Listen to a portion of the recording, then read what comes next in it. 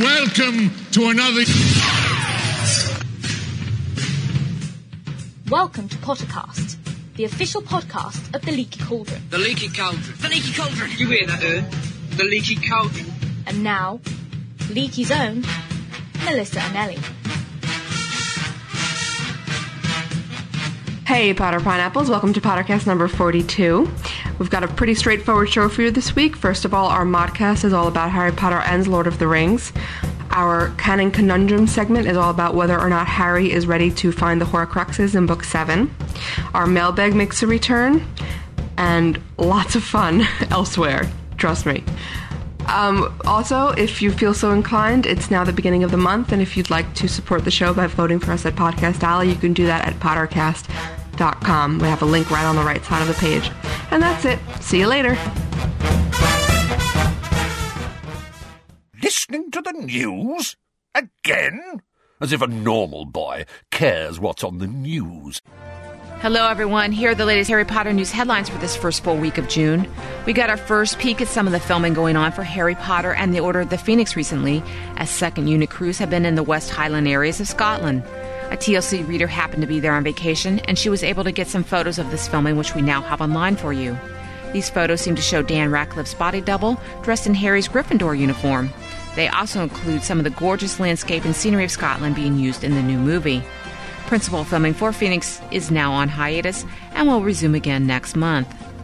Speaking of actors, TLC can report to you that Dan Radcliffe, Rupert Grint, and Emma Watson, along with film producer David Heyman, will make a new videotape message to be played at the San Diego Comic-Con next month. At this time, we do not believe there are plans to include footage from the upcoming Order of the Phoenix movie. However, this is a new message to be shown during this popular fan convention, which runs July 20th through the 23rd, and we hope to have more information about this message as soon as we can. In book-related news now, we first told you that author J.K. Rowling would be interviewed on the Richard and Judy talk show sometime this summer. LeakyNews.com can now confirm for you the exact date of this interview. This program will be broadcast on Monday, June 26th at 5 p.m. in the UK, so make sure to set your VCRs, or TiVo, everyone. This talk show, which is broadcast on UK Channel 4, will feature a new interview with Jo, which comes the day after she attends a birthday party for the Queen of Buckingham Palace, where Jo will be reading from Harry Potter and the Half-Blood Prince. Stay tuned to LeakyNews.com, as we hope to have video and much more from both of these events on our website. Finally, there has been a new Harry Potter fan convention announced. Prophecy 2007, From Hero to Legend, will be taking place next August in Toronto, Ontario, Canada. This is the second Harry Potter convention announced for 2007, the first being Phoenix Rising, which is held in New Orleans, Louisiana in May of next year. Next year is sure to be a memorable year for Potter fans everywhere, and we will keep you up to date on all of these and any new events being planned for next year. Well, for further information on all of these stories and much more, you can find the best Potter news on the web at LeakyNews.com. Have a good week, everyone, and enjoy the show. Welcome to Pottercast number 42. Yay! Yay, indeed. It's summertime. It's a good number. It is a wonderful number. Mm-hmm. It's a multiple of 21. Of 7. No. Yes, you're right. 7 and 6. And 6 and other numbers, too. Mm-hmm. Isn't that 6? fun? Yes. Yep. Are we talking math? I don't want to do math. Yeah. And 26. 21. And $. Okay, welcome. Pottercast 42. It's a multiple of many things. Mm-hmm. It's a good show is what it's going to be. It is a good show. I got a feeling. Contrary, I can't give any commitments yet. Contrary to previous evidence. I think it will be a good show. It's going to be a good show. So how are you guys doing? Awesome. Oh, we're doing great. We're doing great. Can we introduce ourselves, though? Because I want to do that at least 5 times this episode. I know. Because we don't do enough. We don't do it enough. We really don't. No. We really don't. No. We actually just got an email telling us that we should introduce ourselves more. Yep. Because it gets confusing. They just don't know who we are. We have such similar voices, all of us. That's right. We do. I'm constantly mistaken for Sue. So I'm Sue. And I'm Miss Manelli here. And I'm Big J. Big J. All right. Oh, Dios delicious. Okay, so what's in the news this week? What's going on? I don't know. Well, we got some pictures, everyone, some photos from shooting. The second unit is up in Scotland, and they're on location, and someone happened to be there on vacation, and she sent in some photos of The leaky spies are everywhere. That's right. Leaky spies. Da-da-da-da. We're fanning out throughout the world. And we saw some. It looked like Dan's double in his Gryffindor uniform, and they're. That dude looks nothing like Dan. Well, but you know what? This is what she said. She's the girl that sent in the picture said that she thought it was the doubles, but she didn't talk to the cast. So other people speculated that it's the scene from The Pensive, that it's actually young James. But I don't know because I'm not really sure about that. Possibly. Oh, we have some new casting, don't we? We have a new Bellatrix. This was last week. Well, we That was a talked about fan that art last challenge. week. That's right. Okay. Yeah, Sorry. it was last week. But Remember, we had some awesome Bellatrix Expelliarmusing the Oompa Loompas? We did get some great Those are submissions, and we are brilliant. going to put the fan art submission stuff challenges back on Pottercast.com. We just had it redesigned recently, and we sort of left some boxes behind at the old house. We redesigned the Pottercast.com. Yes. .com.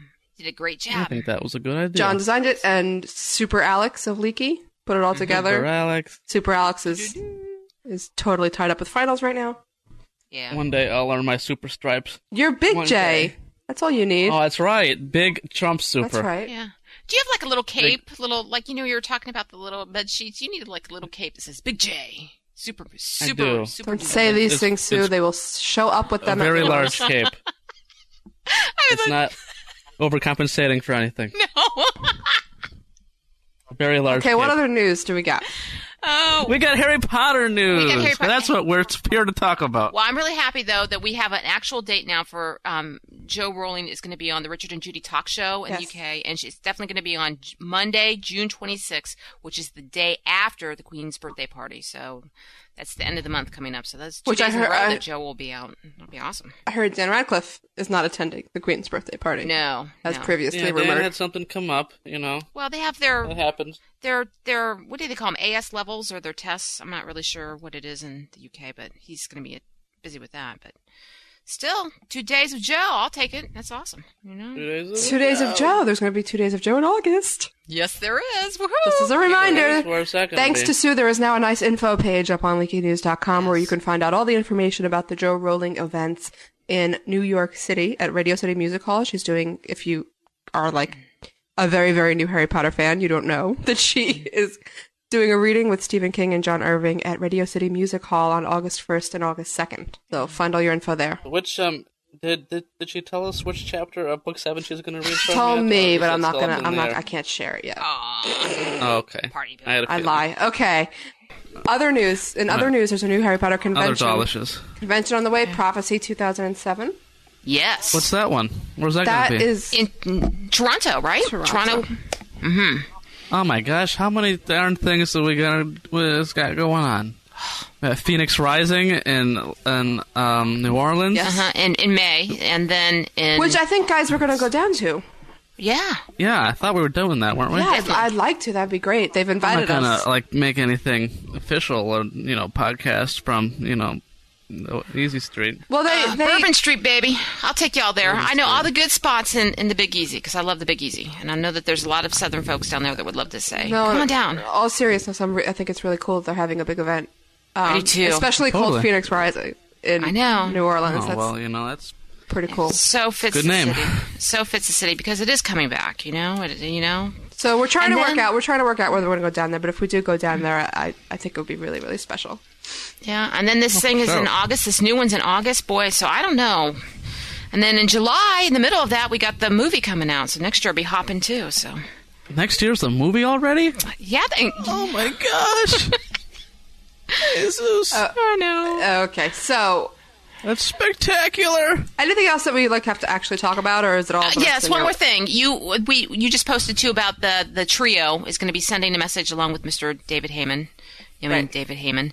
They're going to send it a videotaped thing at Comic-Con. Is that right? Comic-Con is a big comics convention that people from all over the world show up to attend. In the past, Harry Potter films have been previewed there. They've made a big deal out of it because there are so many attendees. It's such a big event.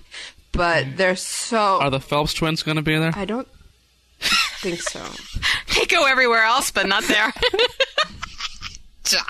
They're the coolest though, because it's like they rock. They do. They give a darn. They want to see the fans. I do give them credit because man, they're like everywhere. They go to Japan. They just go everywhere. Yeah, but they're not going to be at Comic-Con. So. Well, they're going to be. There's filming to be done. That's true. If I had the female following that those Phelps twins had, I would be showing up everywhere myself. I cannot. I don't know, John. After the picture of you holding a baby on Pottercast.com, you got a pretty strong female following. Charlie. Yes, tell us about that. I wanted to hear about. Everybody's going to follow little Charlie around. I don't know. You know what it's like when a guy goes out with a baby. Yeah. Well, no, I don't. I've never really had a baby. Oh my. So the Harry Potter actors are going to send a video greeting to the Comic-Con guests. Mm-hmm. If you go and you get a video or something, well, I don't know. We never really see these things because it's not like we can get the footage. Yeah. Well, is this the same charity that Joe gave the Quidditch and the Beast books to? No, that was Comic Relief International. This is Comic Relief. Yeah, this is Comic-Con. This is not Comic-Con. This is nothing charity about this. Yeah, this is it's a really big deal. All out commercial. There, all the a lot of the films, like the Ringers, go out there. I remember seeing all the Star Wars people. Yeah, I wouldn't say it's all commercial. I mean, it's not. They're not like just selling things. It's a place to celebrate. The whole genre. But I know all about it. I'm just being ignorant on purpose. Oh, thanks, John. Really? I was there 2 years ago. Were you really? Mm-hmm. Oh, that would have been a blast. Well, I'd love to go there. It was awesome. I was going to go in costume, and I wasn't done in time. Oh. I was going to be Worf from Star Trek. Oh, that'd be cool. But alas, I did not find my mask in time. Oh, that would have been fun. They were all sold out of Worfs. It was a darn shame. Well, I just want to go this year because they have a special, those Jungle Giant busts. They're making one of my favorite actor, Jason Isaacs, as Lucius. Wow. And I wanted to get one. And I have this. It's not yet, but on June 6th, Tuesday, is a great day. Why, you ask? Is it his birthday? It is! It's my honey bunny's birthday! Oh. Hey, isn't June 6th like when one of the books came out? No. Was that June 4th? July 8th. What? What about number 5? I think, no, June 21st. First day of summer. Are you sure? Yeah. It was in this, yeah. Nothing came out June 4th or June 6th? Wasn't June 4th was the Harry Potter film, Prisoner of Azkaban. Yeah. That's it. Yeah. See, I know my dates. Harry Potter history with John Milley. Yeah. I know it by the month.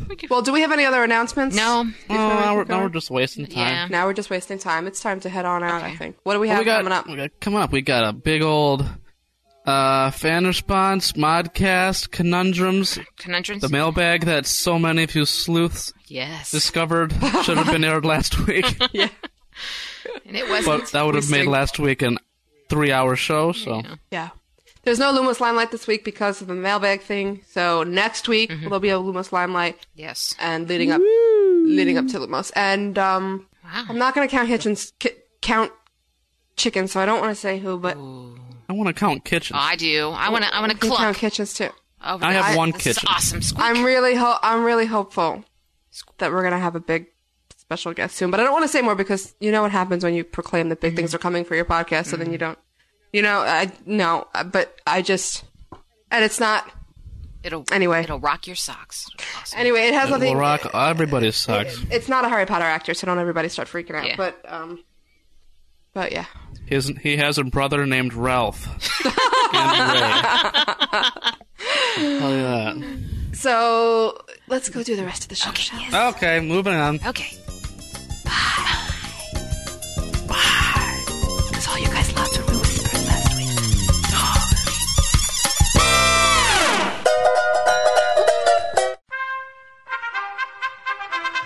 And now, straight from the Leaky Lounge, this week's Modcast. Oh dear, we are in trouble. Hello everybody, welcome to the Modcast. This is Jason, known on the forums as the Guru of Sloth. And with us today is... This is Naomi Boyer, otherwise known as Sunny Elf on the forums. Hey, this is Doris Herman, Doris TLC. And I'm Laurie Damoral, otherwise known on the forums as Asphodel Wormwood. And today's modcast is going to be looking at Harry Potter as a piece of literature, as a part of the fantasy genre, looking at other series and books from that said genre, such as Lord of the Rings. And I'm sure there's loads of others that we can think of. So, guys, what thoughts have you got?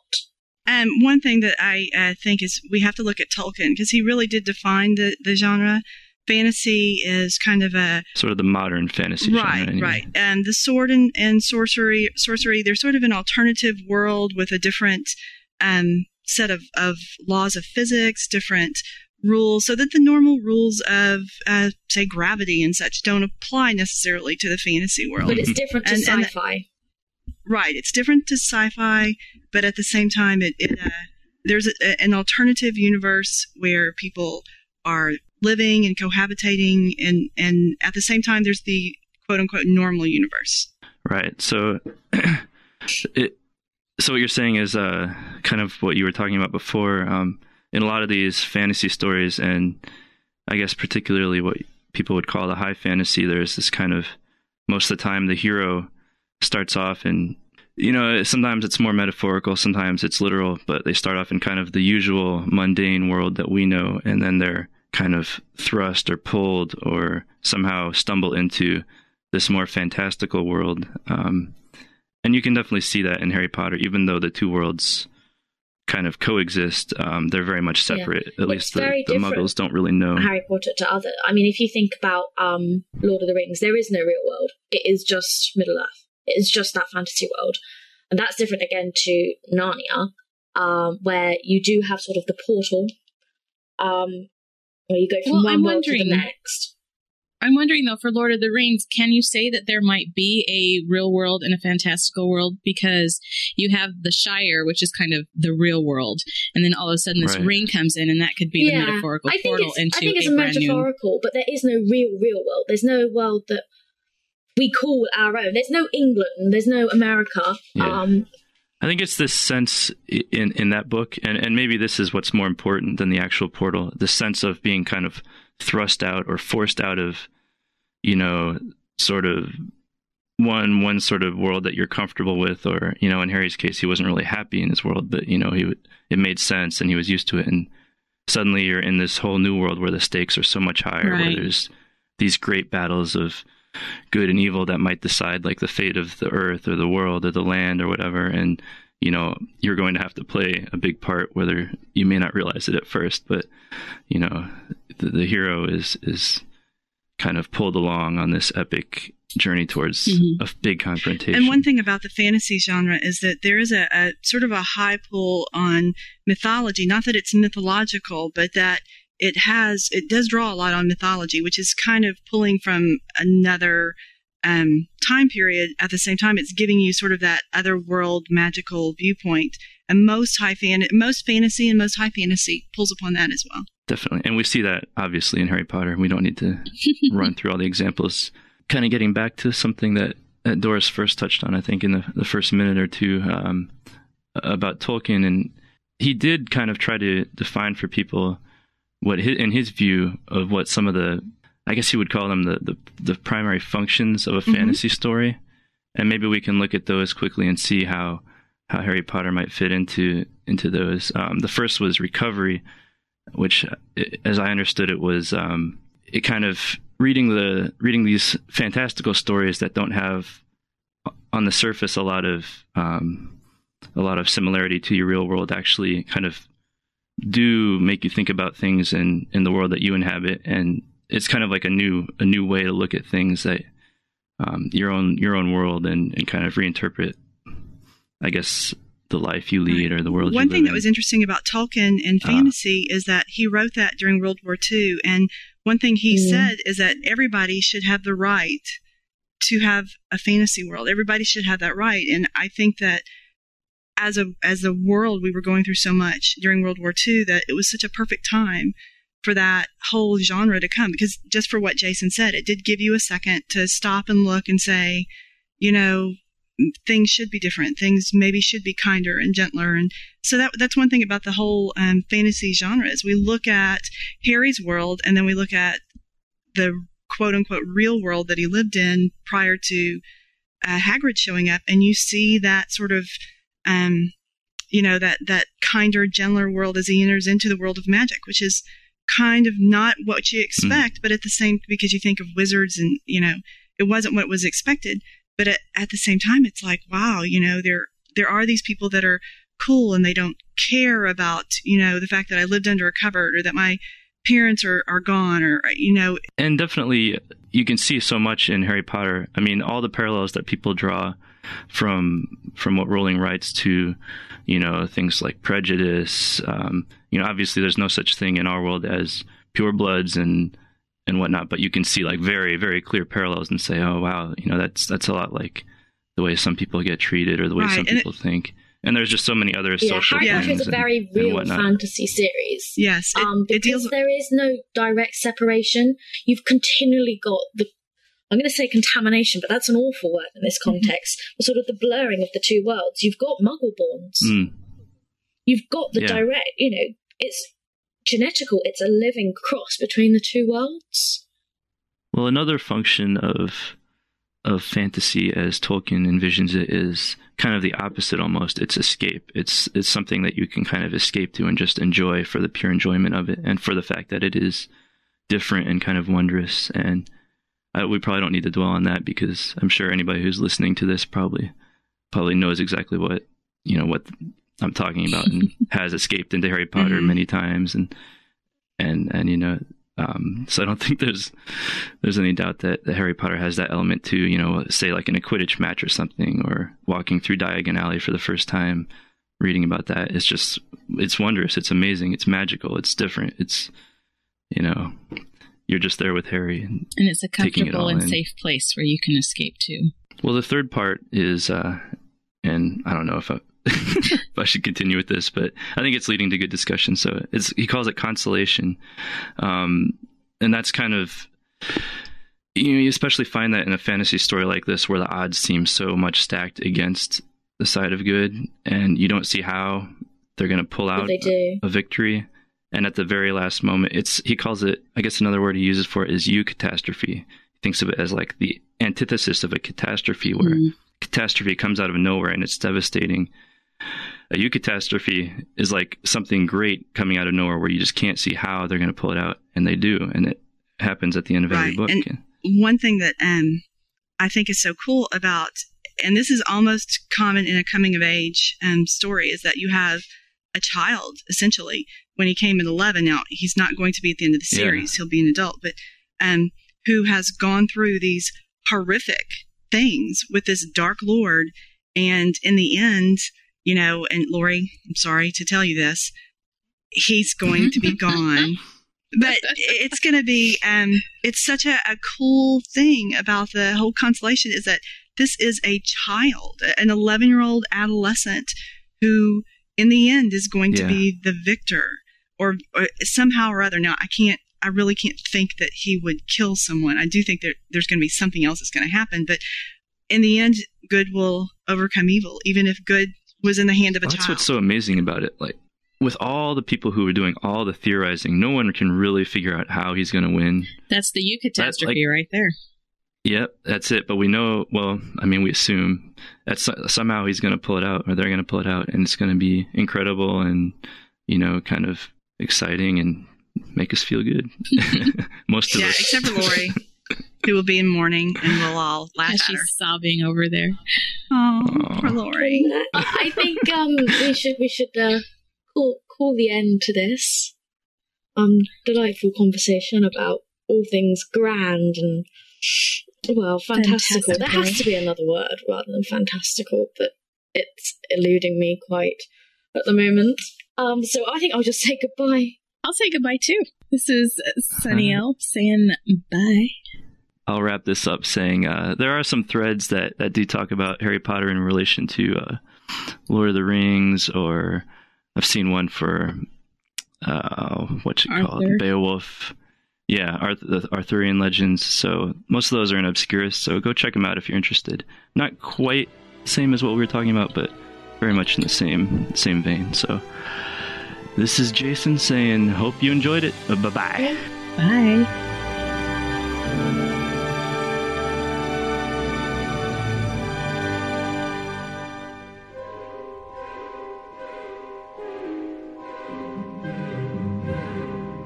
I think that Dumbledore knew he was going to die and made sure that Harry was well enough equipped to end Voldemort's power when doing so.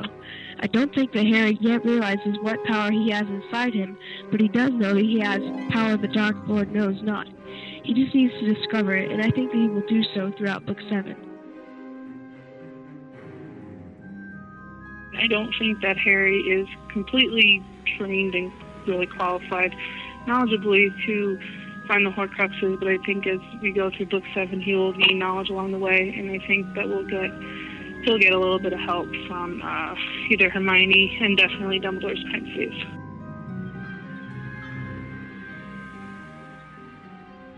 I think that Harry is, in a way, ready to find the Horcruxes, but I don't think he's as experienced as Dumbledore with traces of magic that leaves behind, as we saw in the Half-Blood Prince, how Dumbledore it was easy for him to find the Horcruxes. I think that it will take Hermione and Ron to help Harry find the Horcruxes. I think that Harry has learned a lot more than he realizes. Like, he understands, or he knows a lot of spells. He just needs people like Ron and Hermione around to remind him to use it. Kind of like in the first book when Hermione was freaking out and about the Devil's Snare, and Ron was all like, "Are you a witch or not?" I think Harry just needs someone around to remind him that there's magical ways to do things and that he knows the spells for them. I think Harry is well prepared to find and destroy the Horcruxes, but he's going to need all the help he can get. I think that Harry has more than enough power and skill that we're overlooking. He's already destroyed one Horcrux without even knowing what he was doing. In Chamber of Secrets, he also got Bob Gryffindor's sword out of the Sorting Hat somehow, just on his own. Dumbledore didn't even explain how he did it. All he says is only a true Gryffindor could have pulled that out of the hat. In the same book, Dumbledore also says to Harry that Voldemort transferred some of his own powers to him. The word powers is in the plural, which makes me think there is more than just Parseltongue that Harry got from Voldemort. Also, Harry is brilliant at figuring things out. Who else figured out that Draco was using Polyjuice Potion before Harry did in Half-Blood Prince? And all throughout the sixth book, Harry knew Draco was up to something, even though nobody believed him, as well as not trusting Snape. He has really good instincts that I think are more than enough to get him through, along with all his other skills.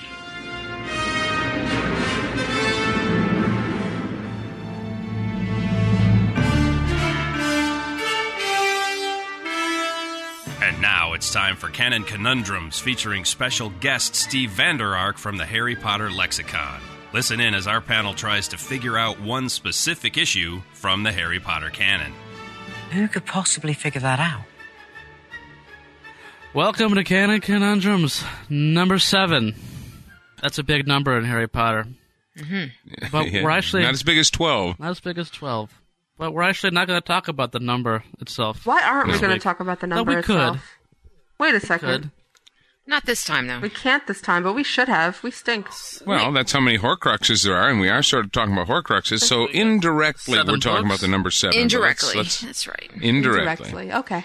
Yes. Yeah. The question is as follows. Yeah. Is our dear sweet little Harry, who never asks any questions about his past, of all the people who would really know the answers to those questions until it's too late and they're dead, was little Harry going to have the smarts and the intelligent and the wherewithal and who knows what to go find all those Horcruxes? Can Harry find the Horcruxes? Exactly. Yes. In 5 words. And I think you can already figure out what Steve... I like my version better. Yeah. But gosh, you're right, because it's not like Dumbledore let anybody, and their brother look for the Horcruxes in the last book. He himself, the most powerful wizard in the world, Mr. Dumbledore, made that task for himself. And then we're to assume that 7th year Harry is going to be able to pick up the charge where this guy left off and find these things and destroy them. Right. Let's talk on that. Well, he already has destroyed one. Right, the ring. So, I mean, no, not the ring. I mean, you mean Harry. He destroyed the diary. Let's right. count. Yeah. I'm sorry. The ring is gone. Okay. The diary is gone. Right. Diary's the gone. The locket may be gone. Mm-hmm. There's the cup. Well, I think it's not gone. Well, it's just not... It's not just in its terribly, excitingly good hiding place. Mrs. Weasley. No, I think Mundungus has it. Mundungus has it. Mundungus has it. Or Creature. See, I think Mundungus has it, and this is going to be a wonderful opportunity for us to spend a chapter or two wandering through the underworld of the world of Harry Potter. Well, no, Dungus. Dank corners. Dungus is in Azkaban, though. Remember, he got tossed in there when he was impersonating the inferior. I think it was passed off to Aberforth. Aberforth. Yeah. So 3. I mean, if RAB was really against Voldemort, don't you think that he destroyed it? That Horcrux? Maybe he just didn't know how. I think he didn't know how, but I think he just took it, hoping that it would someday be destroyed by somebody who did know how, like maybe some random 18-year-old kid or 17-year-old kid. Even let's say that it is, then that still leaves 4 of them. And this guy, because there's still one. There's one inside Voldemort. He is right. So there's only right. So he's one of the 7. Okay, fine. Then 3. Right. Even if it was 2, even if it was 1. Harry is going to find these things somehow. Well, or that's an assumption in itself. Who knows? The 7th book could come and they're going to devote the Order to finding the Horcruxes and let Harry stay. I know at where school. you're going with this, John. What you're saying is that little Harry, is supposedly going to go out and tackle all these incredibly difficult tasks, which almost killed Dumbledore. Some people would argue that it did kill Dumbledore. Sure. Okay. All right. And so what Harry's going to have to do is repeat the performance that Dumbledore did when he had all this incredible magic of figuring out how the door worked and how to get the chain up out of the water and everything. Yeah. And your assumption, if I think, is that he can't do that. He doesn't have that skill. Well, remember what Joe said. Harry has amassed more knowledge than he realizes, which makes us think that Harry's amassed more knowledge than we realize. You have to admit that Joe has written this very well. If you look at all of these things that Harry has accomplished and with his friends, she has very carefully given... At first, he did it only with a lot of help. And gradually that help gets pulled away to the point where now it's believable that he is standing there at the end of Book 6 ready to take on this task. Well, it kind of went backwards, though. Book 1, he had the help of the other 2 kids. Book 2, he had the help of, Fox and the hat and the sword. And 3, he pretty much does it by himself, except he kind of helps himself, so to speak. And Hermione. Yeah. Yeah, but I mean, fighting off the Dementors and all that stuff. And and Lupin. For the other stuff. Book 3 is kind of a whole story to itself, because he doesn't face Voldemort or anything. So Book 3 doesn't have to fit into your pattern. Go on, talk about Book 4. I mean, you got Book 4, he gets in there, and then that's, aside from all the tasks, all the help surviving the tasks, the fight with Voldemort, which is really the important thing anyway, it was him. And then he had, the little help with the crazy spell. Then he had help with the spell, and he had help with the ghosts. Yeah, with his parents. But then 5 went backwards. Mm-hmm. 5, he took all of his friends with him. No, but you're considering this... Why are we considering this forward or backwards? Just because he has help doesn't mean he's going forward or backwards. All these things that he's doing are helping him amass the knowledge and skills and abilities that he needs to be a leader, a fighter, all these things, so that he can stand on his own in 6. You don't have to stand more and more on your own as time goes on. You have to take up more responsibility, but also continue learning. And he couldn't have done that if the people around him were falling away all this time. Yeah, I agree with you. Yeah, absolutely. The question is, how is he are these going to be so, just monumentally difficult for him to do it? Or is it going to be these simple things? Because all along, it's just the most simplest things that has helped him defeat at the end. Do you think that it's not that it's been... But it's not that it's been simple. Really it's been the final thing has been simple. But remember what Dumbledore says in the cave when he finally figures things out. He's like, "Oh, right, so simple, so brilliant." That kind of thing. It's always that kind of thing. It's getting to that point that is the hard. Just imagine what if Harry had entered that cave on his own? He would have had no chance. Mm-hmm. And where along the way, even having gone through that, where has he learned enough magic to be able to find that door? Enough magic to guess how to open it. I don't see that he has at any point learned that. So I think Joe's only alternative is to not stick the next Horcruxes in that difficult situation. No, the point of Harry seeing all that is not that he will know specifically what to do, but he knows that some things can only be found by basically feeling around in magic for them.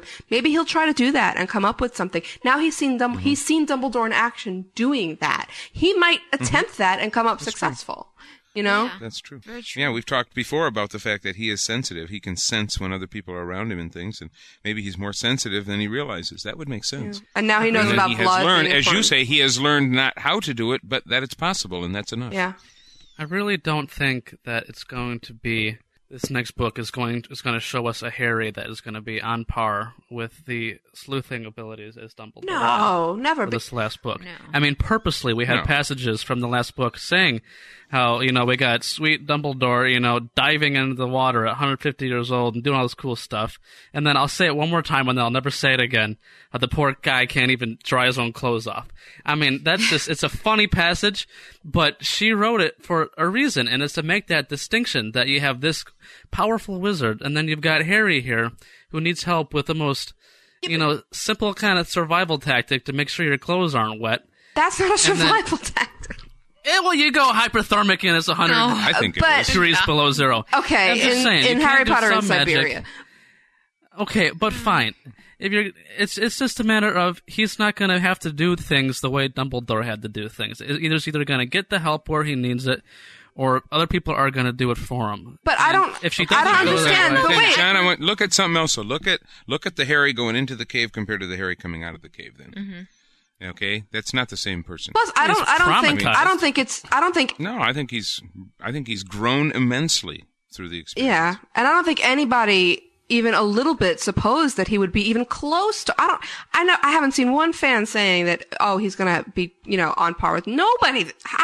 Who would think that he's going to be on par with Dumbledore? It's an unfair supposition, but he has amassed a lot of knowledge. Not only the supposed location of the rest of the Horcruxes. The Hufflepuff Cup is going to be one, we think. Right. He thinks Nagini is one. We're looking for a Ravenclaw, a Godric relic. And I personally think that one of those three that Dumbledore has laid out, because we have 3 left, is going to be incorrect. And Harry and company will have to find out on their own. It has to be like a moment of growth where they've figured out where a Horcrux is on their own. Yeah. But the point is, he has all this info.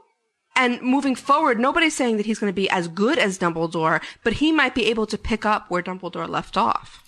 Well, tell me this. Do you think Harry and all the wizards that we know is the most qualified person to do this kind of task? Yes. Come on. Yeah, absolutely. Any in the ministry has more knowledge and resources to do something like that. Knowledge and resources, sensitivity towards Tom Riddle, absolutely not. No. I'd agree with that. I think it's that Harry has that unique ability that he is a marked person, whether he wanted to be or not, and he is distinctly different in the way that he possesses these skills, the awareness of Tom Riddle, that the other wizards simply cannot do, no matter how Lupin cannot do it, Moody cannot do it, McGonagall could not do it. I mean, I think those are all powerful wizards, but they could not do it. I just think it has to be Harry. And it doesn't mean that he can do more powerful spells, right? Exactly, but he has the other kind of knowledge that the others don't have to take what he does have and use it in a way that nobody else but him can. Not to mention the desire and the determination to see it through. Yeah. People would give up a lot sooner than Harry does, I mean, if it came down to a duel, if it came down to strictly a duel between Voldemort and Harry, Harry doesn't stand a chance. No. I mean, we saw that in the battle in the Atrium. He could pounce. I mean, Voldemort is much, much stronger in terms of magic, obviously. And that's exactly the point, is that kind of power, that kind of magical ability is not the ultimate power. Right. It's not what Harry is going to need. And I guess we get back to the hugging part, but I mean, clearly we're pointing toward the idea that somehow love is going to come into the story. I agree with you so much on that, Steve. I can't even, I really believe that ultimately it is his compassion at some point that will help him, that will give him the strength, or that will give him the extra oomph to help settle this one way or the other. I don't know. We kind of tease the idea, but it's looking more and more like that is going to be it. So there's going to have to be a part in time where we have to stop thinking that is a silly idea, because that could very well be her little game plan here. I just don't know what she has in store for us. I mean, where are these things going to be? I mean, just the circumstances. Is it going to be just not only the trio helping him? Is he going to find things from his past? Is it going to be Aberforth? I mean, how are these players going to come in and help him on this quest? And I'm really excited. And there's every book. I don't know about you guys, but I am so totally blown away by what she comes up with. I know. I mean, think back to before book 6. Yeah. I don't know about you, but I couldn't have conceived of book 6 until I read it. Mm-hmm. And there's no way. I could guess, get in conversations, this could happen, that could happen, and she managed to fool me and delight me all the way through. So I'd love to talk about it, but I don't think we're going to guess. Yeah. Yeah. Okay, well, I think it's time to wrap up, guys. I mean, what do you think? Yeah, well, what have we decided? The whole question was, is he powerful enough to handle the task in front of him? That's the question. So, John, what do you think? Absolutely not. Absolutely not. I don't care what information he's amassed. He may have sat through 3 or 4 pensive sessions learning about the dude when he was a little guy, but there's no way he can do these kind of revealing spells and anything else that maybe Dumbledore says, oh, how simple. Oh, this and that. You know, to Dumbledore, lots of things are simple. Unless he's getting a lot of help, then Boy, it's John, not going to be realistic. If for you're me to right, find book these things. 7 is going to. I think. Of course, No, we're all I've thinking- listened to your versions of book 1 through 6, and they're kind of sad too. So maybe that just fits. But we're all thinking that Voldemort is just going to sit on his hands while Harry's looking for all these Horcruxes. Well, Voldemort doesn't and know. not going to attack the crap out of him because he just got Dumbledore killed. If there's any time to go on the offensive, it's going to be now. Well, Harry is He's now not moving gonna- all around the world. I mean, it's not like he's easy to find anymore. Is that He's where we making want pretty Harry to drive. be? Do we want him to be out there while Hogwarts gets sacked and the Ministry gets sacked? Isn't Hogwarts That's no what- longer a safe place for him? Right. There is no one safe place anymore. Yeah, but there's more to this wizarding world than Harry Potter. Right, but that He can go out and look for all the Horcruxes he wants, but What do you? You know, John, you can say that, but last time I looked, his name was on the cover of Yeah, every that's what book. I'm Okay. thinking too.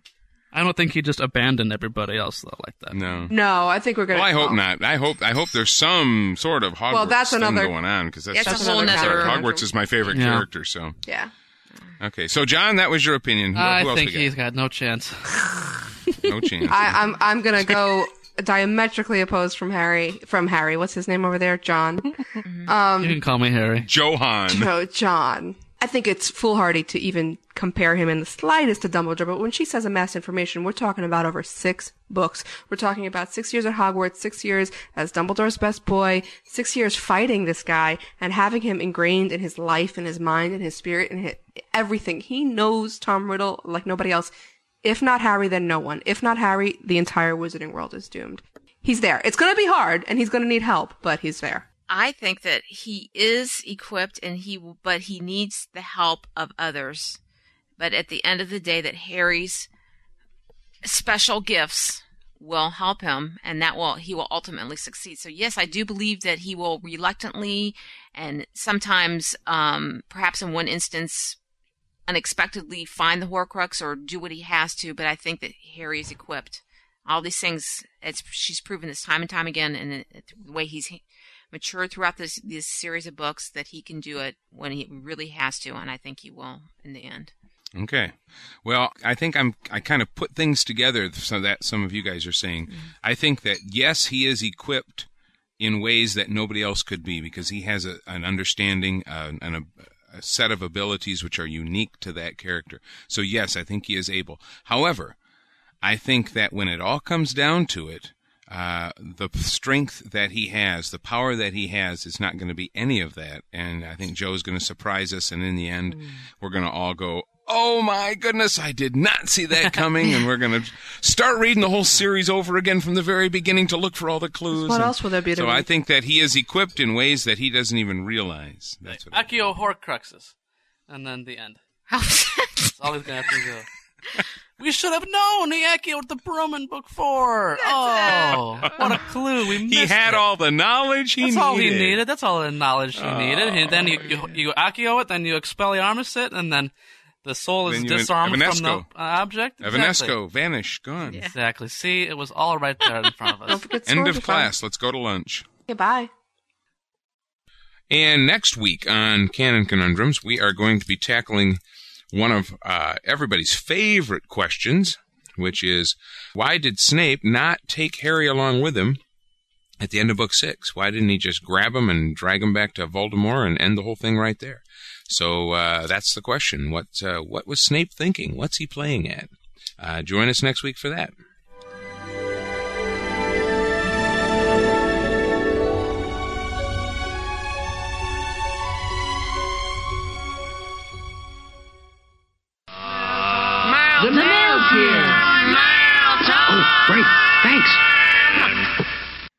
mail time. Mail time. It's the mail time. Mail time. Hey, everyone. It's mail time.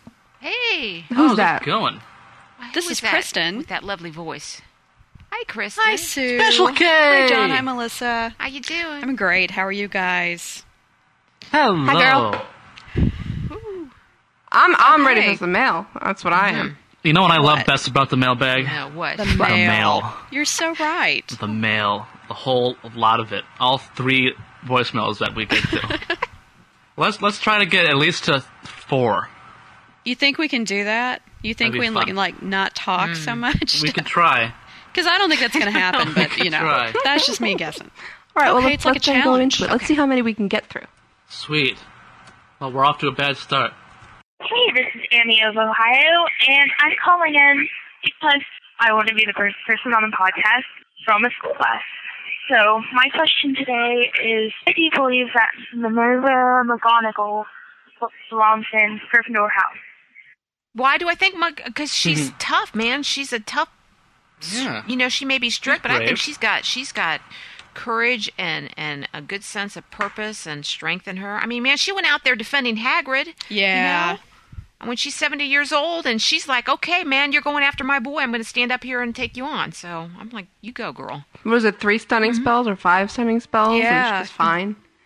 Yeah, I mean, she ended in the hospital, but she still. I mean, it could have been a lot worse. I was like, "You go." That was good. So I think she was in the right house.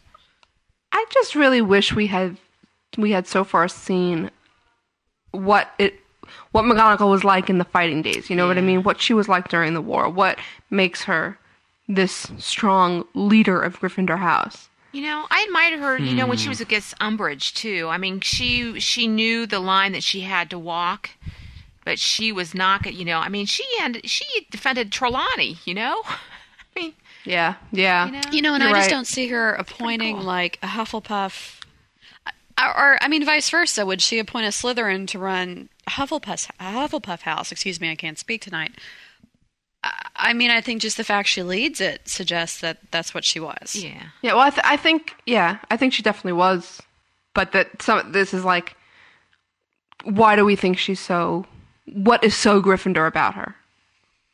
You know? She's a badass. She's like action girl. But I think... Yeah, she is. She jumps right into the fray. She does not pause. John? I don't really know a whole lot about McGonagall, really. I don't think anybody does. What would make her a good... I mean, she has a lot of house loyalty. She loves the Quidditch team, obviously. Mm-hmm.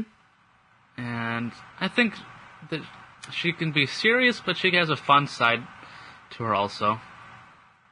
I mean, her happiness and just kind of snarkiness when everybody was teasing Umbridge and all that was showed out her fun side. And, you know, her being able to stand up to Umbridge and be all like, I'm going to do this for Harry and da-da-da, I don't care what the Ministry says. I mean, she's a brave lady. Yeah, I think that's probably the most we've seen of that bravery. Is when she's known that, like, you know, Umbridge could really dig in and try to hurt her, but she says that she's gonna protect Hogwarts first, you know. Yeah. All right. Well, good stuff. So that's 1, right? Yeah. Okay. Mm-hmm. Good for us. Yeah, 1. 1 down.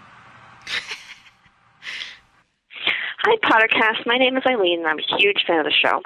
I have a quick question about Trelawney and the prophecy, and I would really like to hear your opinions. How do you think the prophecy made its way into the Department of Mysteries? How do any of the prophecies, for that matter? Does the Ministry have tabs on all the prophecies made, along with the seers who make it, like all underage magic things? And if it was so necessary to keep the prophecy private, why didn't Dumbledore just have it removed? I'd really like to hear what you have to say about this. Thanks. Keep up the great work. Love the show. That's a really good question. You know what my theory on that is? Hide in plain sight. Have you heard that? If it was such a good prophecy, and say that the Ministry did require that every prophecy that's ever been made goes to this little room in their building, wouldn't they notice if one was like being specifically withdrawn or had to be hidden, and so they'd be more curious about it? So I don't know. I just thought that maybe Dumbledore was thinking, well, don't draw attention to it. Just let it go. I don't know. Well, I don't think you have to, like, pick up the prophecy and report it right away to the ministry. I think it's just instant. I think a prophecy gets made and magic happens and this ball appears in that place, and only the people who are involved in the prophecy can possibly touch it. There's like just such strong magic around it that you cannot move it. Yeah, I mean, I think that sounds realistic because, yeah, and I do like the theory of, hiding it in plain sight, and it should be very well protected, but yeah, I don't think really anyone has a say in that. I don't think even as powerful as Dumbledore is, I think he probably would have gotten rid of it if he had been able to. I think someone somewhere must have agreed that prophecies must be protected somehow. Yeah, we just don't know enough about the magic how they're created. Yeah, we don't. You're right. Do you think there's a difference between professional seers, people, who may be licensed to be a seer with the ministry, versus people who are learning and trying to make prophecies? Because if there's like a magical way for this prophecy to be transported to the ministry, I can't imagine they do it for every person who attempts to make a prophecy, though. Well, talented people are the only true seers. I don't think making a prophecy is an active process. I think the true prophecies don't come bidden. They just happen. I don't think Trelawney was like, oh, I made a prophecy. Let me quick put it in a little glass ball and get it over to the ministry. She didn't even, she didn't even know that she had made it, especially in number 3. In book 3, she didn't know that she had made it. So I think she makes the prophecy. It's so important, but even the seer doesn't know it's occurred, that for it to get down to the ministry, think about it. In book 3, she made a prophecy to Harry. That prophecy has got to be in that ministry, but neither of them actually brought it there. So it has to be instant. Yeah, that makes sense. Trixie. Yeah. That's what I call Trixie. Maybe Joe will give it. Maybe this will be something that Joe will write about more or detail more in an encyclopedia or history of Hogwarts or whatever it is we hope she'll do. Fingers are better write that. Yeah. She better release it in volumes. Yeah, wouldn't that be? I hope so too. God, that'd be great. Do you know how much more money she would make if she did, all of the A's and all of the B's and just put out all of those books? It's a good thing, because I hear that Joe needs some money. She does. She should just start buying up countries. Just making them all wear Joe robes. Land. There we go. We're going to have... I would so move there in a heartbeat. I love the United States, but or Joe it Land... could be like... much better. I get to wear my robe everywhere. It's like a place you go to. That'd rock. You spend a week pretending you're at Hogwarts. You only wear robes. I'd go. I would too. She could make a lot of the money that, great. like you said, she so desperately needs. Yeah, we're just looking out for her future. Just start doing it for comic relief and all that other stuff. Yeah. Because, I don't know how things are over where she lives, but Social Security is not going to be, something too reliable over here, so she better watch herself what she spends. She could be hard off in a few years. We hope you're listening, Joe. Okay. You need to be careful with your money. You don't think? Yeah. Financial advice for Joe. And that... If you need any... Hey, I thought we were trying to get through some... okay, yeah. Yeah, okay, there's number 2 down. All right, move along. Hi, Melissa, John, and Sue. This is Heidi from the state of Washington. First of all, I'd like to say that when John was on MuggleCast a while back, they asked that question about the Amortentia and what you would smell, and I was so shocked that John didn't say he would smell Chipotle burritos. That totally surprised me. Anyway, I have a question about something I read about in Sorcerer's Stone when Harry's having his first potions lesson with Snape. Snape basically mentioned 3 potions or potion ingredients, the Bezoar, Wolfsbane, and the Dread of Living Death. Well, we've seen both the Bezoar and the Wolfsbane take an important part in the series, the Bezoar to save Harry in Half-Blood Prince and Wolfsbane for Lupin in Prisoner of Azkaban. So far, we have seen Harry brew the Dread of Living Death in Half-Blood Prince, but we haven't seen it used for some important or pivotal part of the story. So I was just wondering if you thought it would play an important part in Book 7, and just wondering what your thoughts are on that. Thanks, guys. I love the show. Bye. That's very interesting. Because the Wolfsbane, the Draught of the Living Death, and the Bezoar. The Bezoar was clearly important in Book 6. Wolfsbane was important in Book 3 for the potion. And now there's the Draught of the Living Death, which we've only seen him brew. And these are 3 things that were mentioned in the first book. By Mr. Snape. Huh? By Mr. Snape. I think there's a good likelihood. that we'll see that. Yeah, I do too. I think that was a very Yes, astute it was. point. It is. I was very impressed. I don't know that I can really decide either way on that. My instinct is like, maybe so, but I'm not. Wow. The Draught of Living Death, what do we think it is? I think it's fake death? Is it like zombifying some? That could Like be in Shaun of really the Dead? cool. Shaun you of the could turn Dead! him Oh my into, god! an furry. You could turn him into an furry. Yeah. Well, I mean, I imagine it as like Sleeping Beauty, as like you look for all intents and purposes dead, but you're Well, maybe alive. that's how he'll defeat Voldemort. He'll fake him out or psych him out. I don't know. Fake. Haha, Just kidding. Flag. Come up and zap him. He's like Harry. You think, Harry's laying there dead. Got him. And then he'll just zoom up and gotcha. I don't know. I like it. I'm good with that. It's got spunk. Don't know. John, what do you think? I think it turns it into an furry. I mean, sure, John. You don't think?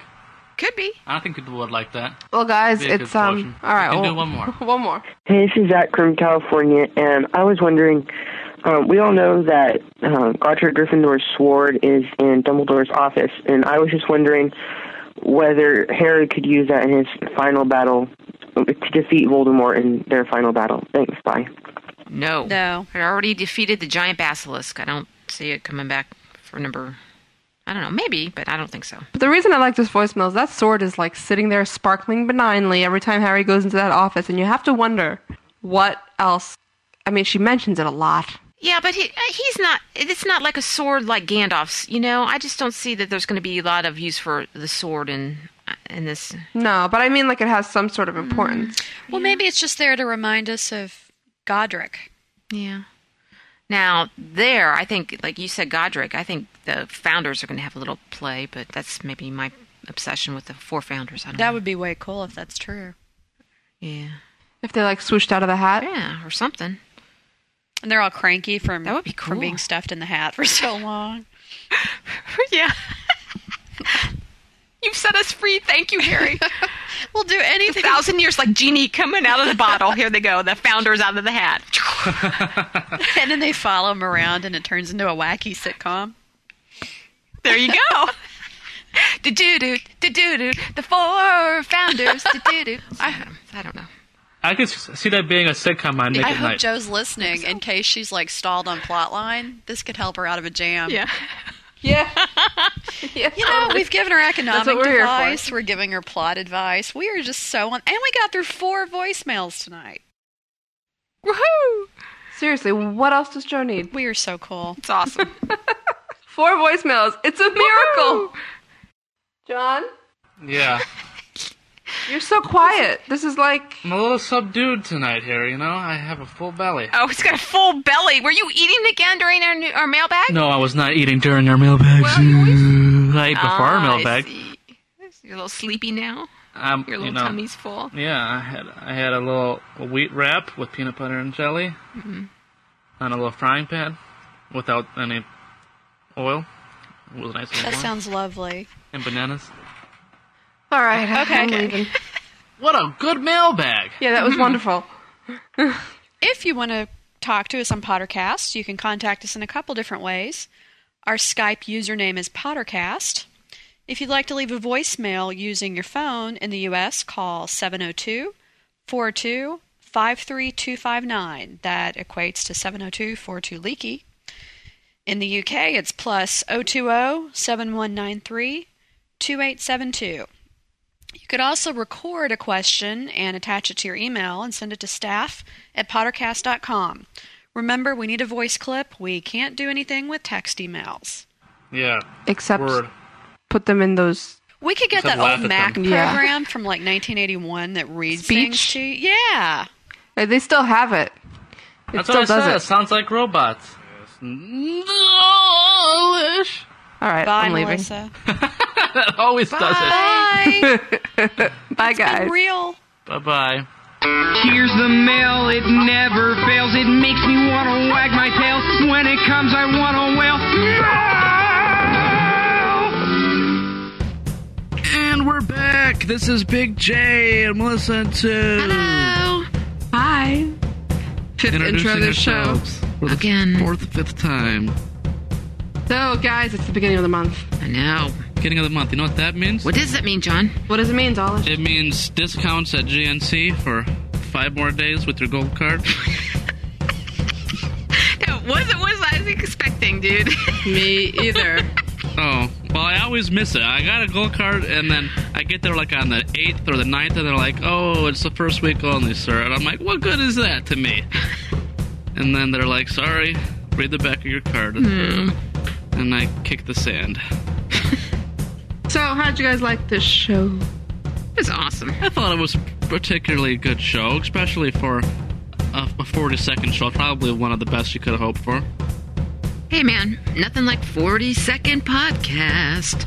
There you go. Woohoo! Someone should go tap dancing. John, I mean, I think you're going to get out of your promise to What? sing to Joe at Lumos. I think you're not going to have to do it. Why? Isn't that a tragedy?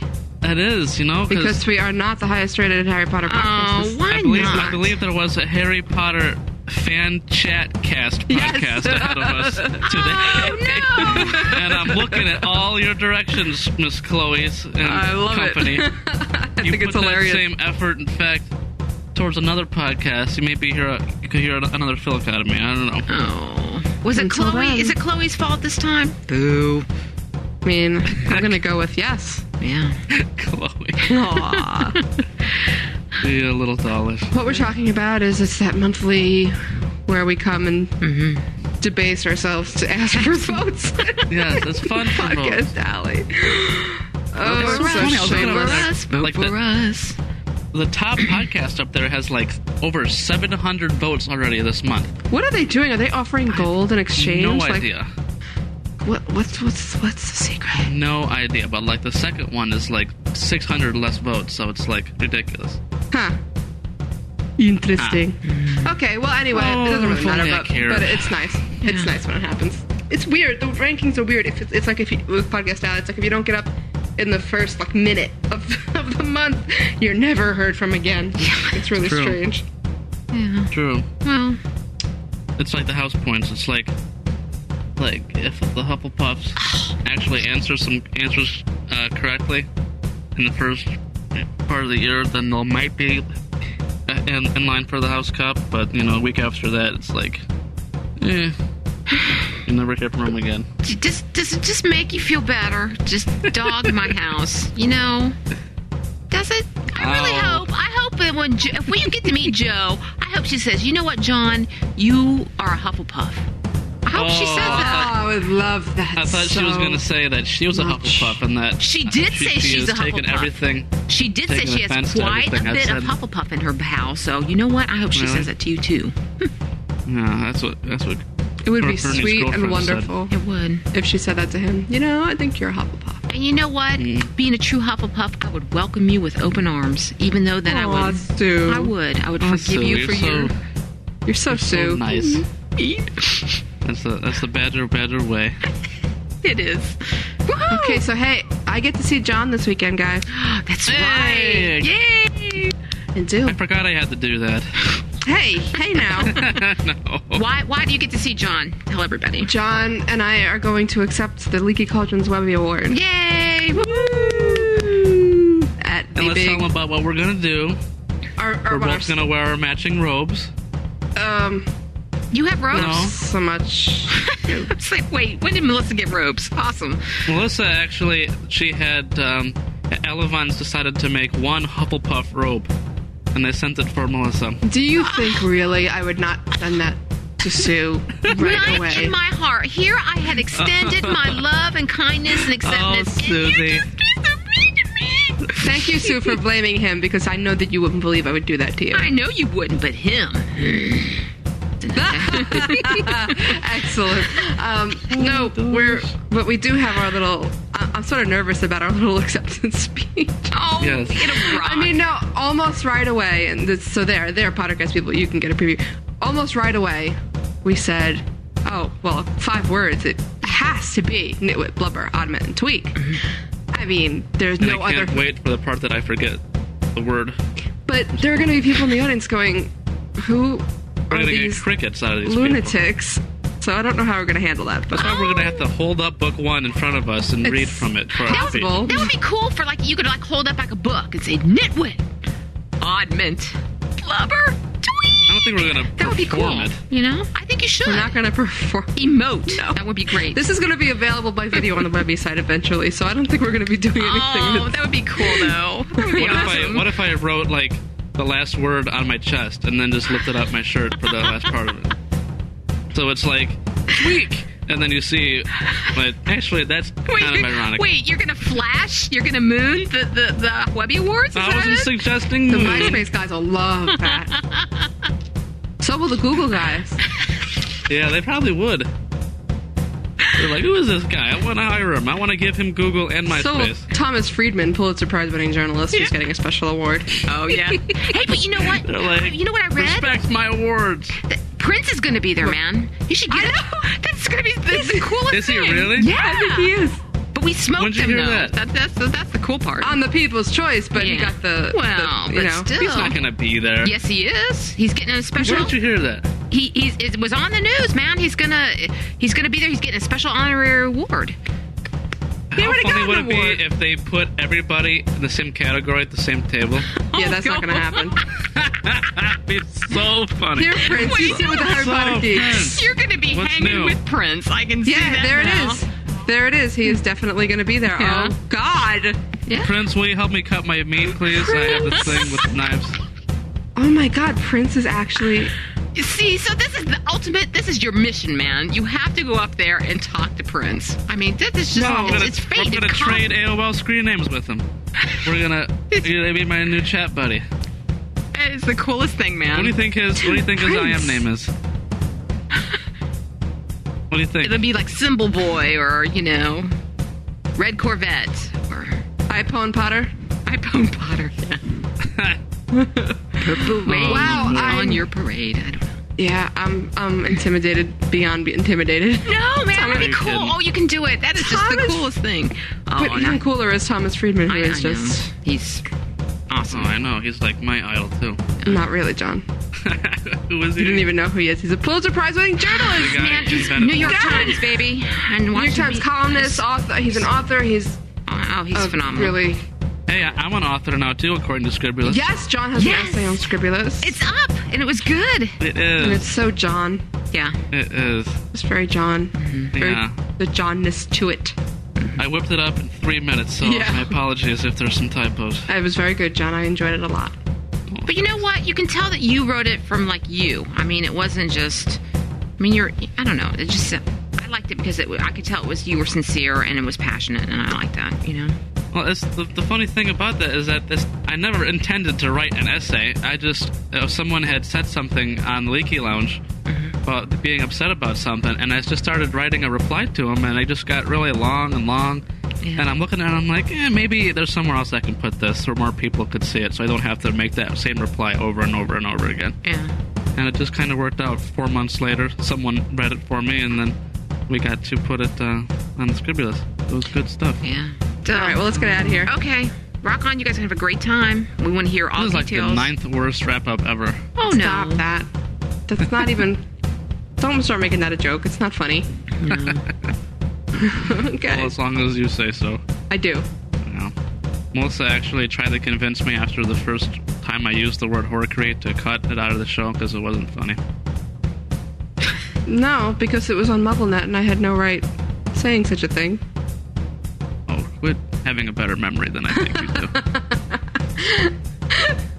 Butthead. Oh, okay, let's go. Okay. The time to leave. I love these drums. Can we hear them One longer? more thing. Don't forget. Happy birthday, Jason. I love you, Jason. Happy birthday, Mr. Isaacs Lucius, luscious, yummy man. Happy birthday to you. Hey, so Sue, what would your little Way to potion kill smell like? The one that smells like the things that you love.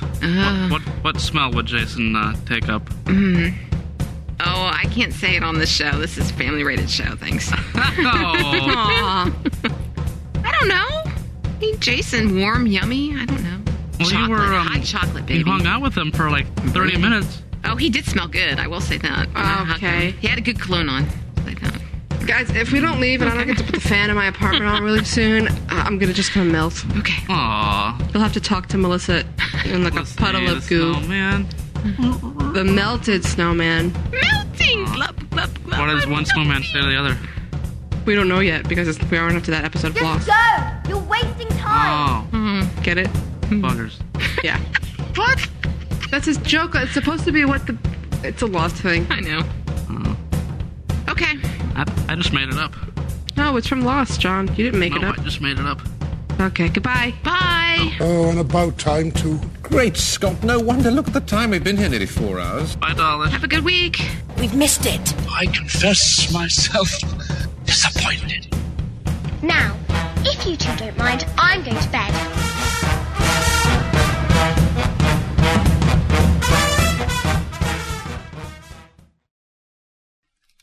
It's funny. Okay. Ready? Okay. Dollars. You just want to make me laugh so I can't start. Just go ahead. I want to figure it all I can't. all night. Darling. Giving me the giggles. Okay. I'm sorry. Smile for me, darling. Shut up! I hate you. Let me see your grills. It's the Gecko Cast, everyone.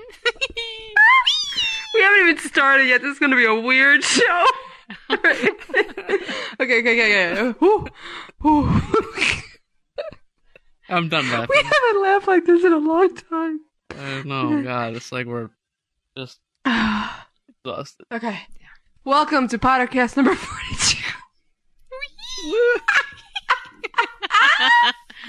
It's the funniest number we've ever had. If this isn't the blooper, all the editors are fired. All the editors. They're bad ass. Hey, stop that. You did that once already. It was enough. No, now it's a joke. I have a cold towelette over my neck because it's so hot in my apartment, and I'm like using it to dab my eyes. Because I can't put my fan on while we're recording. Okay. All right. Go All right. Well. God! I just had this image of you sitting there like swayed, like Lawrence of Arabia with this wet towel on you. The things that we do. We should take pictures of ourselves. Podcast. We should. We should make this a video cast from now on. No. Never. We're getting the webcam pretty soon. Never. Okay. I'm ready. Welcome, everybody. Why can't I do this? Because I can hear these people in the background, these drunk people going, woo! Yeah, That's why. They are screaming at inopportune times. I have it on 2, for God's sake. If I put it on 1, you can hear the whole damn county party. Okay. Talk about the party house. It's like a bunch of Hufflepuffs over here. That's right. Rock on. Woohoo! 4 minutes, 12 seconds. We haven't even wasted. started. I know. Okay. You should rent the movie 3 Men and a Baby, and you'll know what I mean. That's right. You should rent the movie 3 Men and a Dollish. Oh, God. That's a scary thought. That actually doesn't. That sounds like an adult film. I wanted so bad not to laugh at that. I tried. It gets me in trouble. Okay. Stop it! You're gonna make me have the giggles again. Okay. Peanut brittle. Peanut brittle. Peanut brittle. John, your brain needs to be studied for science, I swear. Hey, you leave me alone. You study your own science. Peanut brittle. No. And Sue turns it into a song. I swear to God, I don't know where I am some days. 42nd Pottercast.